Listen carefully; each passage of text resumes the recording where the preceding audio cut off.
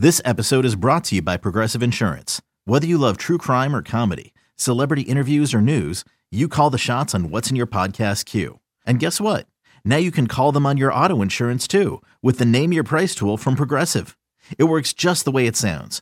You tell Progressive how much you want to pay for car insurance, and they'll show you coverage options that fit your budget.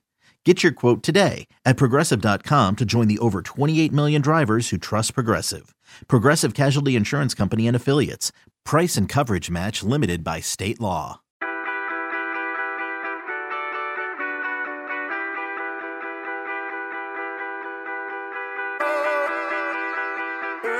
Welcome back, everybody, to another episode of the Junkyard Dogcast. I'm Jordan Hill. With me, as always, is Kip Adams. Kip, we are right before the 4th of July. Kind of a little bit of a quiet week, although that could pretty much change at any moment.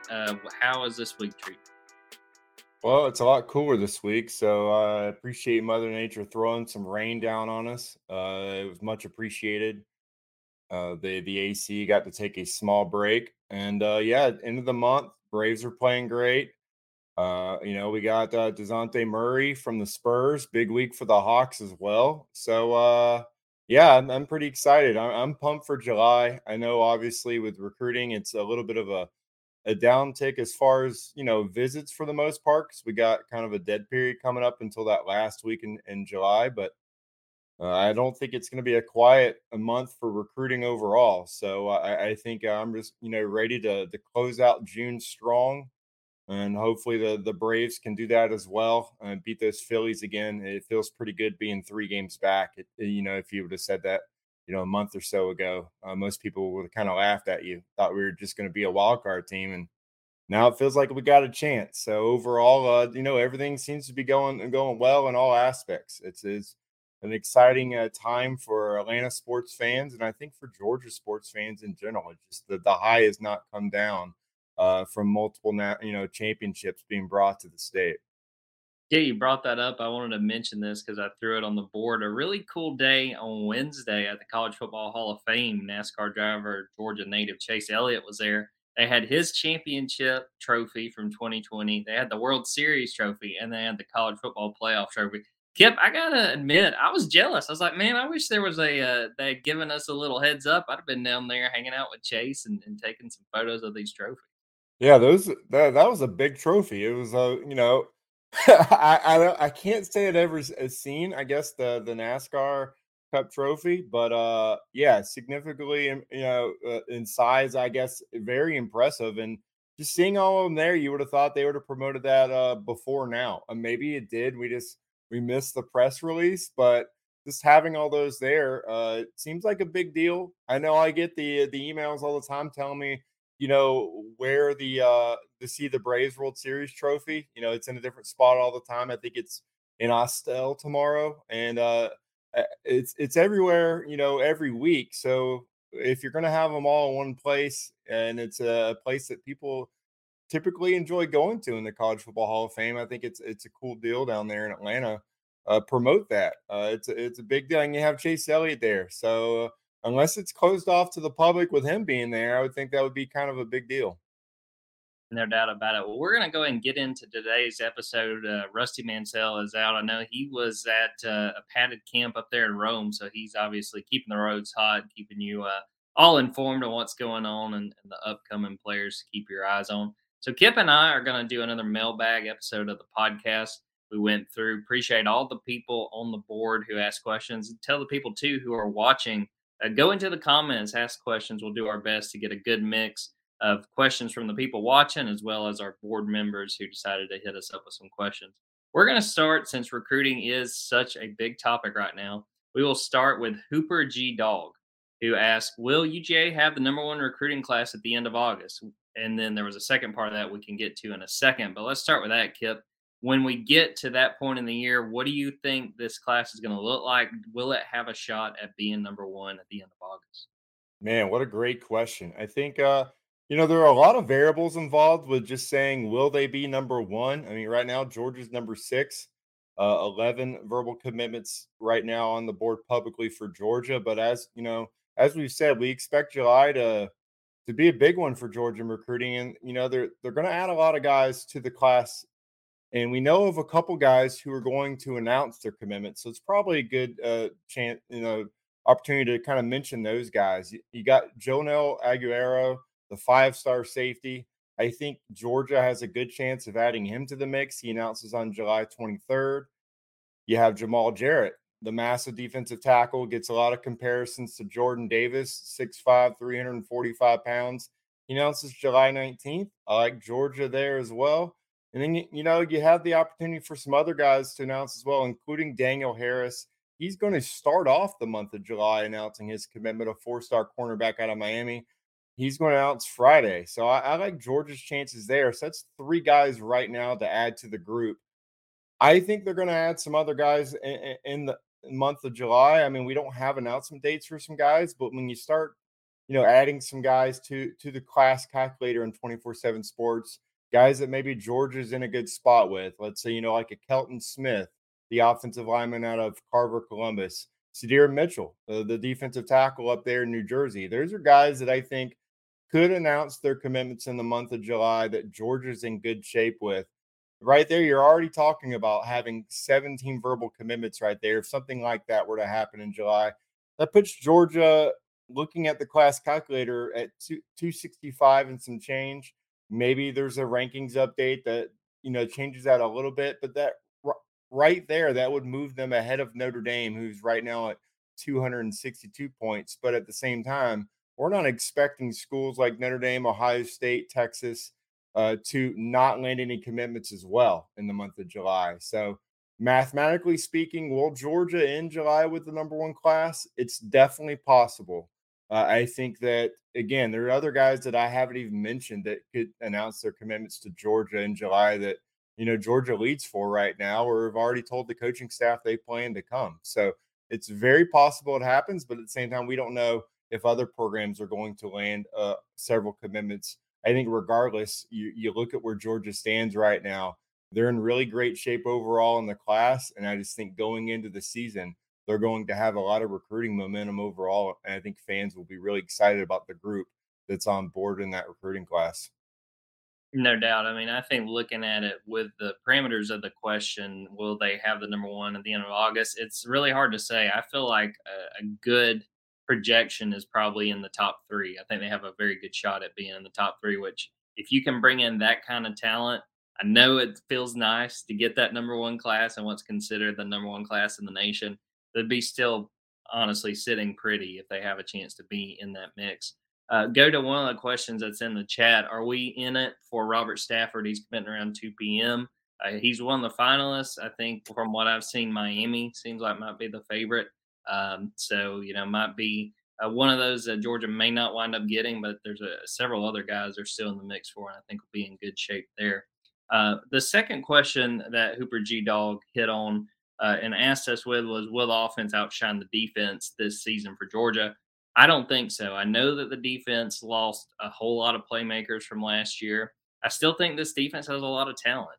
Looking at, you can even see too in the positional breakdowns and the rankings we've seen that Hip and I have written a bunch about. A lot of outlets see Georgia's position groups on defense still being among the best in the nation, specifically defensive backs. I know Phil Steele had them number 1. I think their linebackers are still in really good shape, particularly. I know they lost a lot of production at inside linebacker, but some of those guys back I think are really, really interesting. And then you factor in Nolan Smith coming back. I think this offense is going to be good. And I think by me saying that, if you're a fan, that shouldn't make you worry about the offense.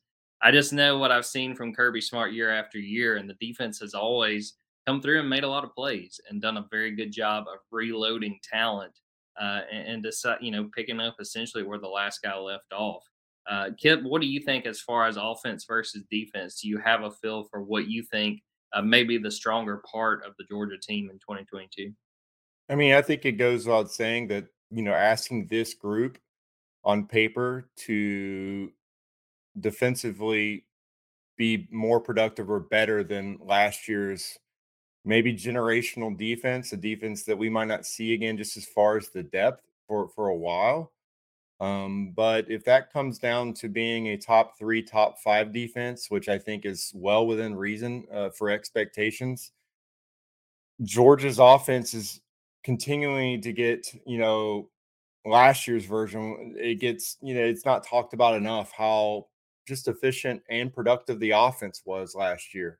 Just, whether that's top 10, top 15 offense, if that improves to, number 8 offense in the country, there's still a chance that the defense is higher ranked at the end of the year than the offense. I just think we might be getting closer to the balance and the two just being equally productive, but we're still talking about both sides of the ball are probably going to be considered among the 10 best in the country. So I just think it's more just kind of returning to the mean as far as the offense and defense are concerned, and that's really just what you should see at Georgia when they're just recruiting at a high level. They have so much talent on both sides of the ball that they have the capability of being among the best in the country. That was the goal for Kirby Smart when he came to Georgia, was just to maximize this roster, increase the talent across the board, and he's done that. So maybe the offense outshines the defense. I think people usually gravitate toward the offense. So if Georgia's putting up 42 points a game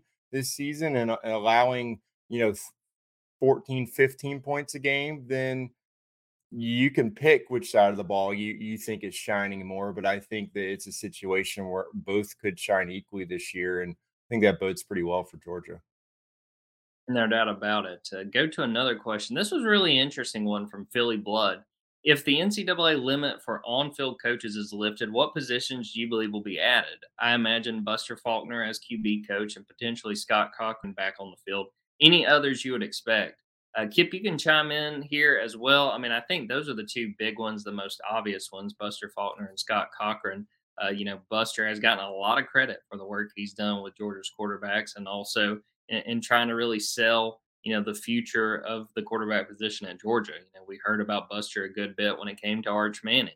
The only other person besides those two guys that strikes me as would make sense would be Mike Bobo. Just given his experience, given his wealth of knowledge, he would be the other guy if they, were really looking at adding on to and really taking advantage if the NCAA gets rid of that rule that limits how many on-field coaches you can have.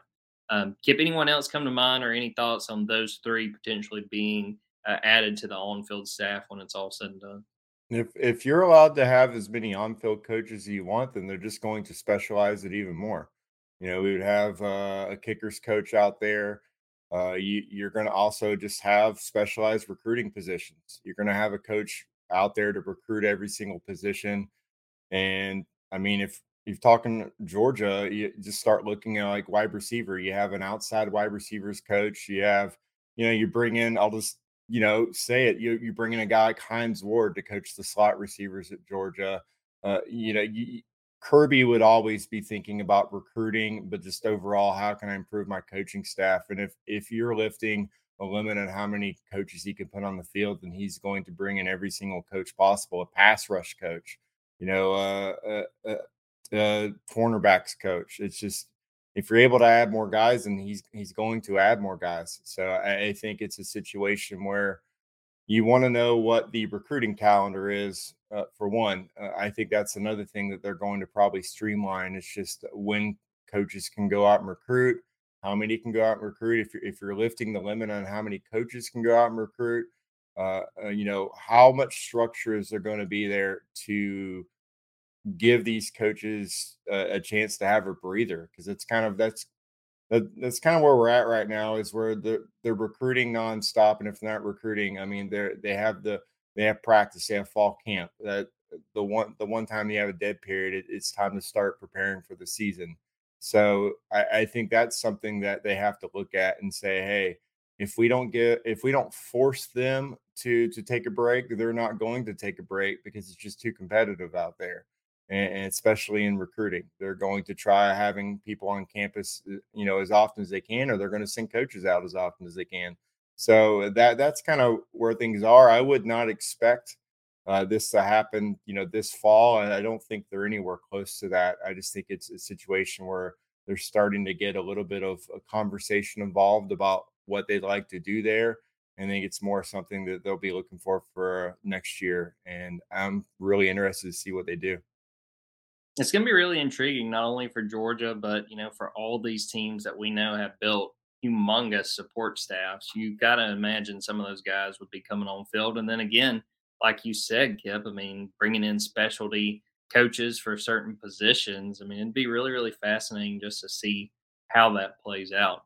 I want to bring up one more question before we take a break. And I thought this was a really interesting one from Big Dog Status 99. He said, why, despite Georgia having excellent coaches for DB since Kirby has been here, has Georgia seemingly experienced depth issues in the secondary? Transfers, injuries, missing on evals or targets was part of the question. I think a big part of it is just the transfer portal. I think that the fact that so many of these guys want to see the field, I made a list of the guys who left just in this past year: Latavius Brini, Jalen Kimber, Amir Speed, Lavassier Carroll. Those are all guys that, depending, they had different amounts of playing time and basically different outlooks on what roles they would play. But those were guys that decided they were going to go elsewhere. And, some of these guys, I think, have big opportunities at their new schools. I think that's what it boils down to. And it was something that Kirby talked about on March 22nd. He was talking about the depth issues that Georgia had, and he pointed to receiver and he pointed to defensive back having really being really thin in both positions as far as the depth chart goes. And Kirby said those guys are a little higher maintenance in terms of thinking of themselves. They expect to play right away and go. It's certainly a position of concern for us in terms of recruiting and development as a skill position. To me, that's what it sort of boils down to, not so much on maybe missing on some of the recruits they did sign or anything like that. I think they just see, in some of those DBs they've had, talented guys that were kind of, waiting in the wings. And you get a situation with the portal. It obviously works both ways. But those guys decided they want to go elsewhere and try their luck, like Amir Speed going to Michigan State, Jalen Kimber going to Florida. Those guys see opportunities elsewhere. So that's sort of what it boils down to me. And that's what makes some of those positions really crucial for this 2023 class. We've seen Georgia really pursuing some, top of the line recruits in that secondary. They've done a good job so far adding to those positions, and we'll see how it goes. Even this week with a guy like Daniel Harris, a cornerback that's going to be announcing, if Georgia can continue to add valuable pieces in the secondary. Yeah, and then if you just look at last year and the guys that were playing for other programs, you think a guy like Tyreek Stevenson would not have played significant snaps for Georgia. He would have started. He was in line to start, and goes to Miami and starts there. And then you look at also Major Burns, started at LSU. I think he got hurt, but started there. That's two guys that probably play significant minutes for Georgia last year. And then the fact that, they thought they had an All-American that was coming on board to help, and Tyke Smith, and he tears his ACL. He has the injury early on the season, then tears his ACL in the Auburn game.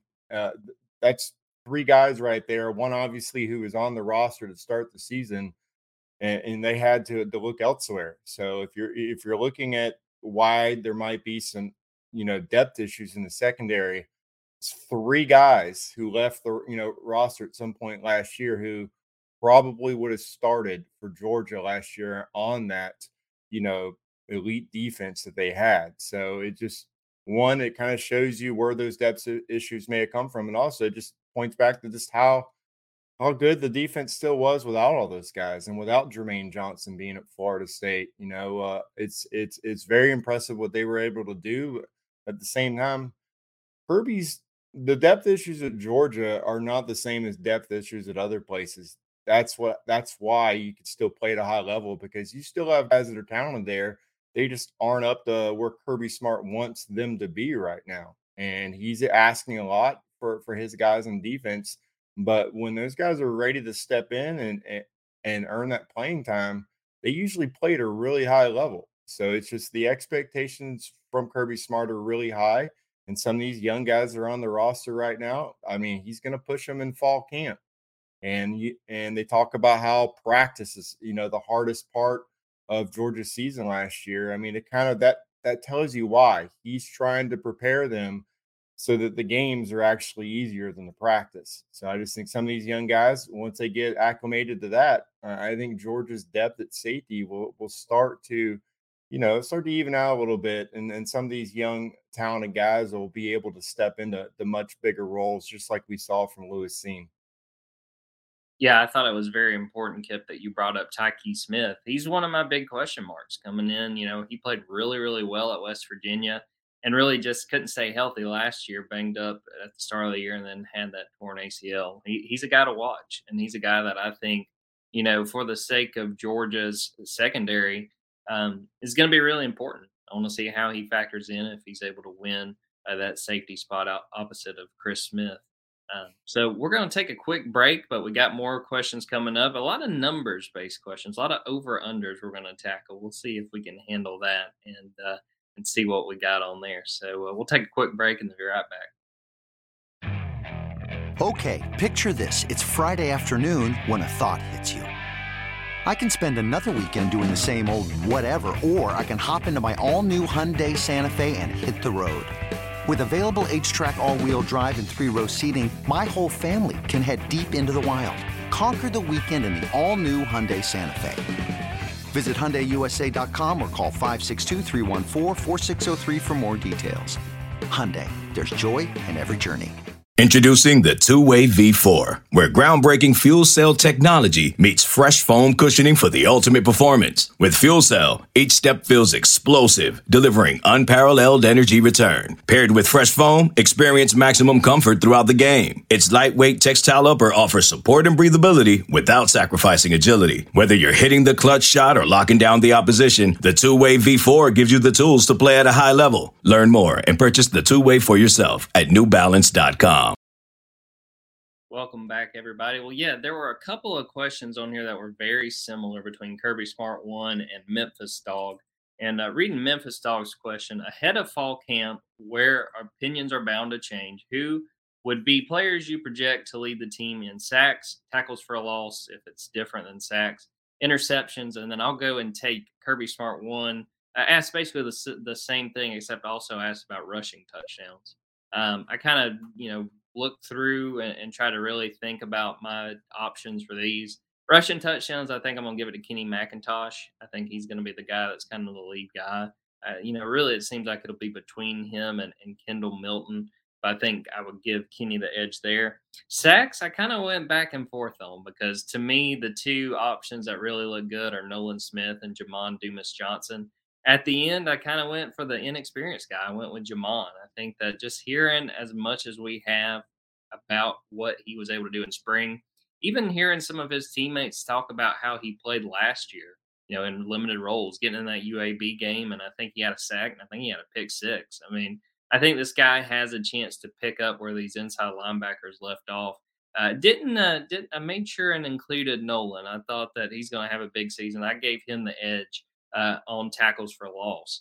And then interceptions, again, that one I had a couple of different options that I think are very viable, have a really good chance. I'm going to give it to the experienced safety and Chris Smith. I think he did a really good job last year. I think he had 4 interceptions when the season was said and done.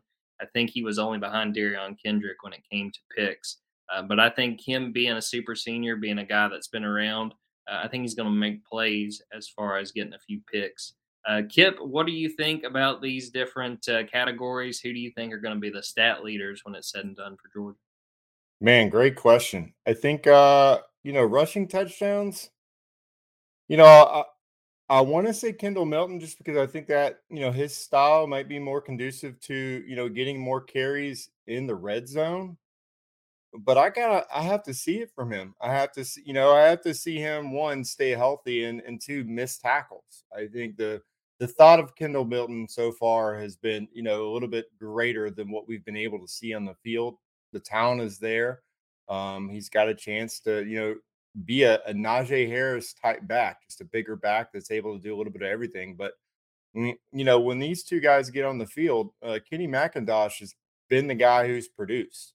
So we talk about Kenny McIntosh as maybe being like, that James Cook or his ability as a receiver, but I think his ability to make players miss in the open field gives him a chance to break off some big runs and potentially have some long rushing touchdowns. So, I like Kenny McIntosh as well in that area.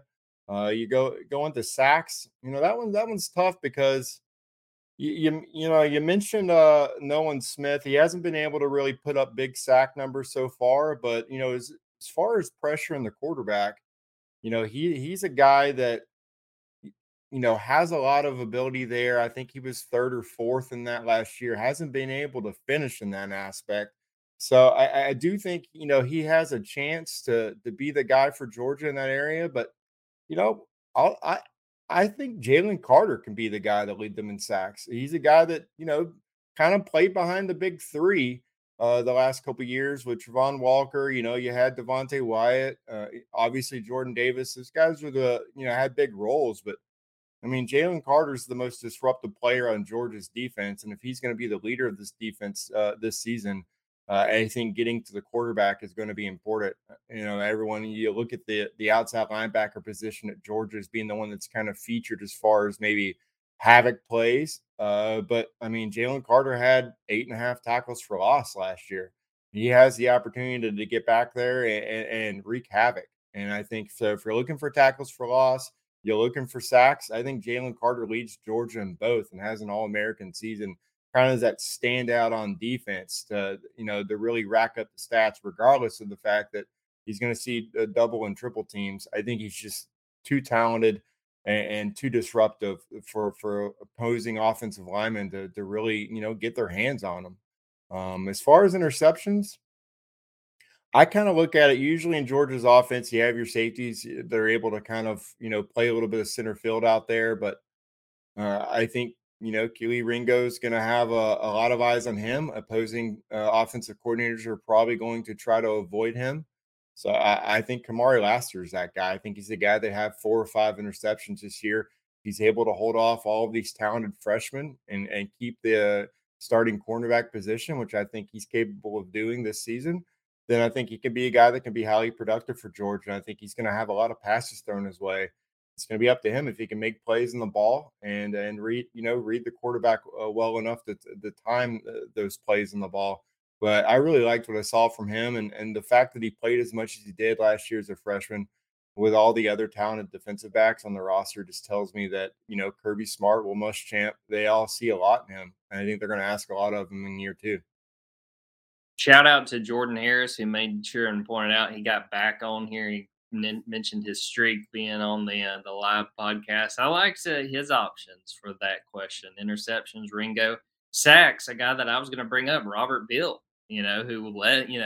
We didn't pick the guy that led the team in sacks last year, which seems like a fair enough decision by Jordan. And then he agreed with us with Kenny McIntosh. I think it's going to be really interesting, and I thought you made a really good point, Kip, with picking Lassiter because, now Kelee Ringo is that known commodity. People know now they can't really afford to test him because more often than not, it's not going to go their way. I mean, looking at the Heisman Trophy winning quarterback throwing a pick 6 to Kelee in that championship game, you got to think some of these offensive coordinators are going to, really be concerned about challenging a guy like that, a guy that, as we keep seeing, a lot of people think has a really, really good chance to be a top draft pick when we get to 2023.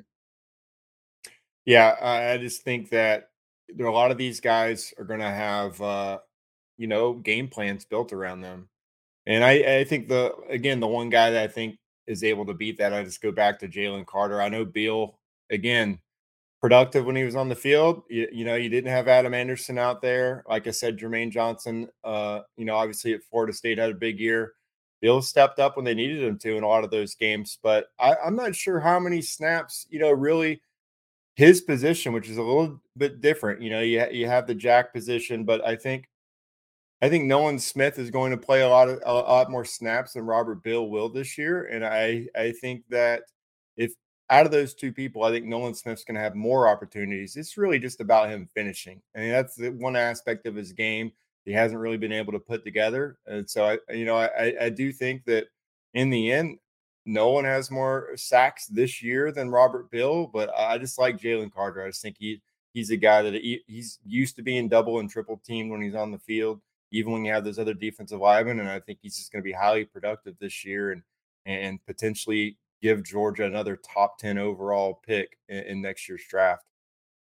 Jay Evans in the comments mentioned, I think Nyland Green will bring some noise. Liked what I saw from Nyland during spring practice. It'll be very interesting to see what kind of role he carves out on this defense. Let's get through a couple more questions before we wrap up this episode. Really like this one from the Austin Dog, kind of sticking with the numbers. It said, hey, Jordan, would love your prediction for this upcoming season. Top three in order among receivers and tight ends for most yards and most touchdowns. He said, assuming Bowers is an obvious choice, then the next three after Brock. Yeah, I mean, I think after the season Brock Bowers had, I'd be crazy not to say that he'll be the top receiver again. And I think Georgia's in a position where they're not going to need him to be the be all end all, even at his own position. So looking at most yards, I gave the edge to Brock Bowers. I said Adonai Mitchell will be second. I think AD is poised to really be that number one receiver. And we heard it throughout spring, and I thought he backed it up. I think he'll be that guy. And then as far as receiving yards, I went with Lad McConkey. I still think that he's going to play a very important role on this passing attack and have a big role and make a lot of plays. I think that Lad's going to find a way to still be involved and still help and contribute in a big way. Going with the most touchdowns, gave the edge to Brock again. Again, I'm not crazy. I'm gonna need to see it to believe it. If someone other than Brock Bowers is gonna have the most receiving touchdowns, AD Mitchell is who I had second, and then Arik Gilbert was who I think is gonna be the third guy. I think that he's gonna play a big role in this passing game, and I think he'll have his share of yards. He was kind of the third guy I looked at between him and Ladd and a couple of the other options, Karis Jackson as well. But I think that he's really going to be a guy that when they're in the red zone, they look to get the ball. I mean, you saw I know it was just a scrimmage, but at G-Day, he had really two impressive touchdown grabs, had another big grab on the very last drive that basically helped Georgia get in field goal range to win the game. I think that, he's going to have a big role, and I think he's going to make some big plays in the passing game. Kip, where do you kind of sit with these two questions as far as who's going to have the most receiving yards and who's going to have the most touchdowns when it's said and done? Well, I like 5 of your picks.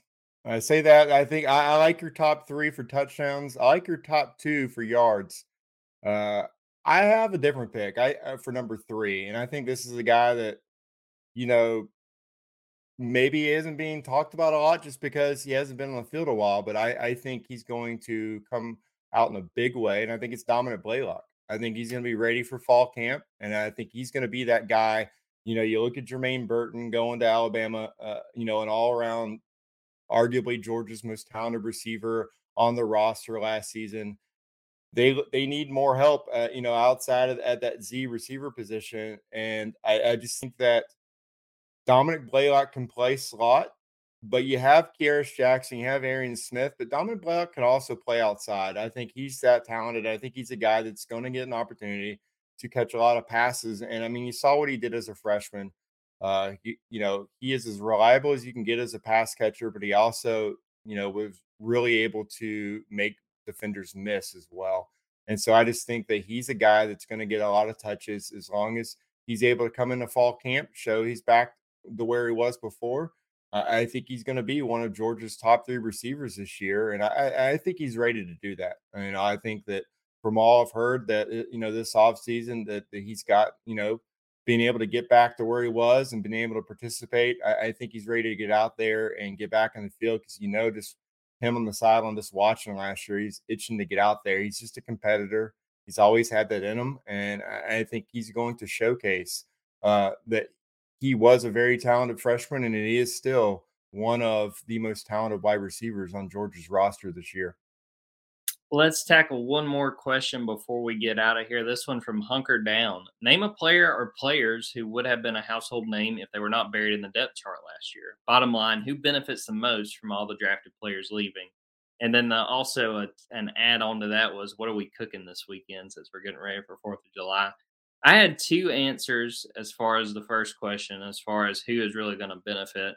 And one of the guys is one that I feel like I wish I had $1 every time we mention his name, Jamon Dumas Johnson. You just think about the depth they had at inside linebacker. Just look at those guys that got drafted. I mean, seeing guys like Quay Walker and Nakobe, Channing Tindall, those guys all have big opportunities and made a lot of plays. But I think that Jamon is the real deal. I think he's a guy that, we continue to see that Glenn Schumann gets the most out of these inside linebackers. Even looking at some of the guys they've got committed in the 2023 class, he knows what he's looking for. He knows what he's wanting and what is needed to come to Georgia and really excel at inside linebacker. I think Jamon's got a really good chance to do that this season and really turn a lot of heads.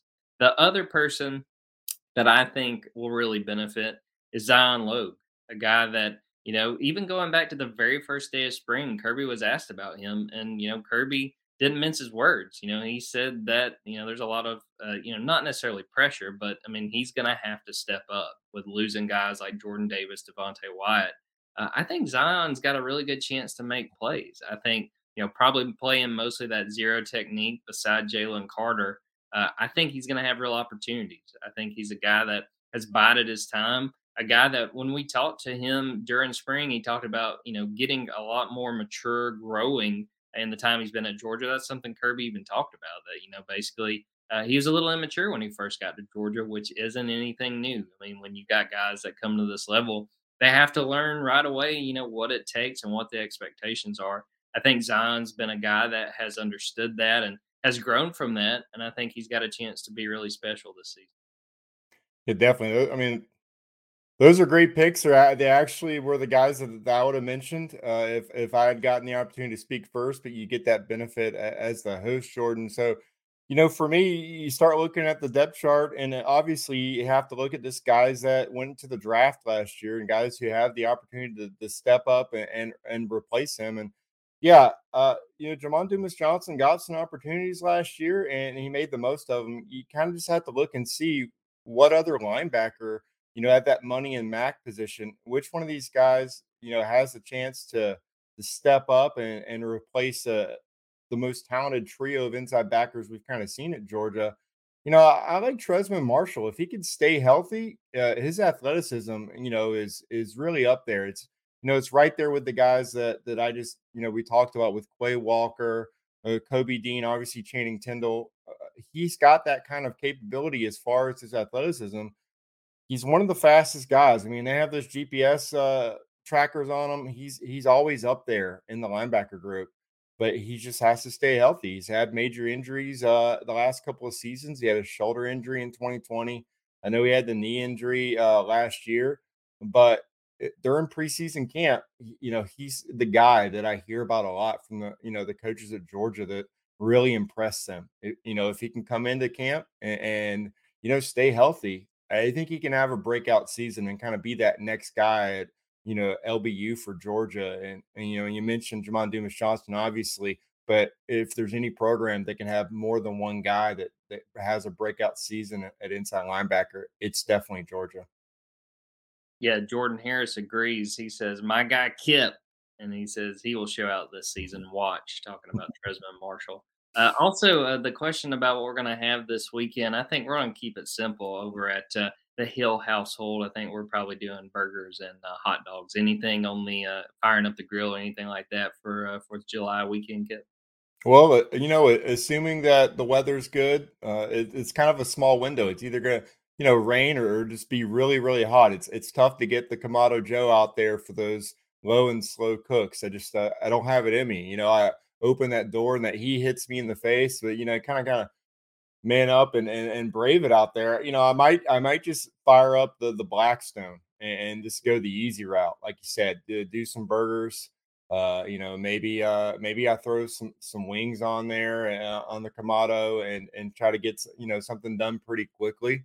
And that's going to be the key. So I don't think I'll be throwing up the Boston butt or anything else like that or ribs this year, but I'm looking forward to it, man. Just getting outside for a little bit, staying cool, being safe, and just enjoying the time with the family. This is it's just a great weekend, and hopefully all you guys enjoy it as well.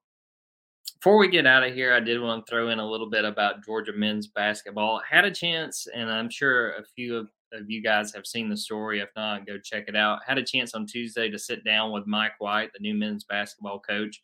It was, really nice enough to invite me in. We did a one-on-one. I had a chance just to kind of pick his brain about what he's seen so far at Georgia, sort of the feel he's gotten. really liked what he had to say. I thought that what he said and really his answers were really thought out. I thought that, he was very realistic in how he's approaching this rebuild. I don't think that was a word that Mike necessarily used. But the biggest question I had, I feel like he gave me a good answer on just asking him if the pieces were in place to win at Georgia and not to win in year one, but just eventually. Are the facilities, are the resources he has available enough to make Georgia a contender, which is obviously something they really have not been in the last 20 years, at least not consistently. And, I thought Mike gave me a really good answer. I mean, he said that, he thinks those pieces are in place. He said if he didn't think they were, he would not have taken the job. I was really intrigued by just what he had to say, what he had to share, sort of his vision for rebuilding this program. Obviously, this is a team that won 6 games last year. A lot of progress is needed, a lot of work to be done. But it seems like so far everything's going pretty smoothly as they make this rebuild. Someone did ask, I don't have the question pulled up, as far as what I think win-loss total will be in this first year. For me, my guess is going to be like 14. I think that would be a successful season. You go like 14-18. I still don't think this year one is going to be a team that really contends in the SEC. But you're coming off a season where, again, you won 6 games in total. You won 1 SEC game. I think that'd be huge strides. And, it's something, too, we saw earlier this week, which SEC opponents are going to get. Their conference schedule is pretty tough. I mean, the teams alone that they play just on the road, not some of the home and homes, are brutal. Arkansas, Alabama, Texas A&M, that's a few of those teams. It's not going to be easy in year one. And, I'm not convinced that he'll come in and immediately get them winning. But I think he's taken the right approach. And I'm really going to be interested to see how this all comes together as the season gets closer. Yeah, I just think you could see the contrast between what we saw with Tom Crean, and he was a bit of a salesman. He's always tweeting, and then but all, at the same time, the turnover that he saw, just how many players left, and then Mike White coming in and actually wanting a little bit of continuity and being able to keep his top player, from leaving through the portal, and then bringing some of these guys back, bringing your best players back, and it might be a little bit of a slow burn. That might be the expectation, but I just don't think the landscape allows that to an extent. So maybe year one, yeah. But I think Mike White knows that you have to kind of expedite things. Just the rebuild process has to happen pretty quickly. And so, yeah, you just got to take the right guys. And he knows that's the lesson he learned at Florida. Bringing the up tempo style from Louisiana Tech, but then also having your best player be more of a methodical, plotting guard didn't work out well. And I think, you're able to learn lessons as a coach, and and your trajectory is not just, one-sided. It's not, always going up, or, once you fail, you can't succeed again. So I think that's where Georgia fans have to kind of find that middle ground and know that maybe Mike White hit his ceiling at Florida, but also maybe he learned a lot at Florida, and the ceiling isn't the same at Georgia. And while being Florida, as far as a basketball program, would be a huge success for Georgia, I don't think you should just look at this as just being the safe choice. I think that Georgia has an opportunity to have everything, that you can look for to be competitive consistently. And I think that is where Mike White will get Georgia. I think that is the upside in hiring a guy like him instead of, maybe taking a chance on a guy who hasn't proven himself. I think being a top half of the SEC basketball program, getting to the tournament on a regular basis is the goal for Mike White, is the achievable goal for him. And I think that would be a huge success for him as a hire if that's what Georgia is able to do. Yeah, AD Josh Brooks made a big swing in getting a guy that knows the conference well. And I think it's going to be really fascinating to follow this team and especially just see how things go in year one as they try to build this thing into a contender. So we're going to get out of here on that. Thanks, everybody, for asking questions on the board. Thank you guys in the comments chiming in with thoughts and questions as well. Appreciate you guys supporting us. Make sure and pay attention to the site. There's going to be all kinds of stuff coming in the next few days. Obviously, stuff to watch. I'll shout out this afternoon. I'll have a feature on Christian Miller that I'm really excited about. I had a chance to talk to some of his coaches and got some really good insight on what Georgia's getting in him as a defensive lineman. So more good content coming along the way with that. But we'll get out of here. On that note, thanks again to Kip for coming on. Thanks everybody for watching and listening. Until next time, take care. Go Braves.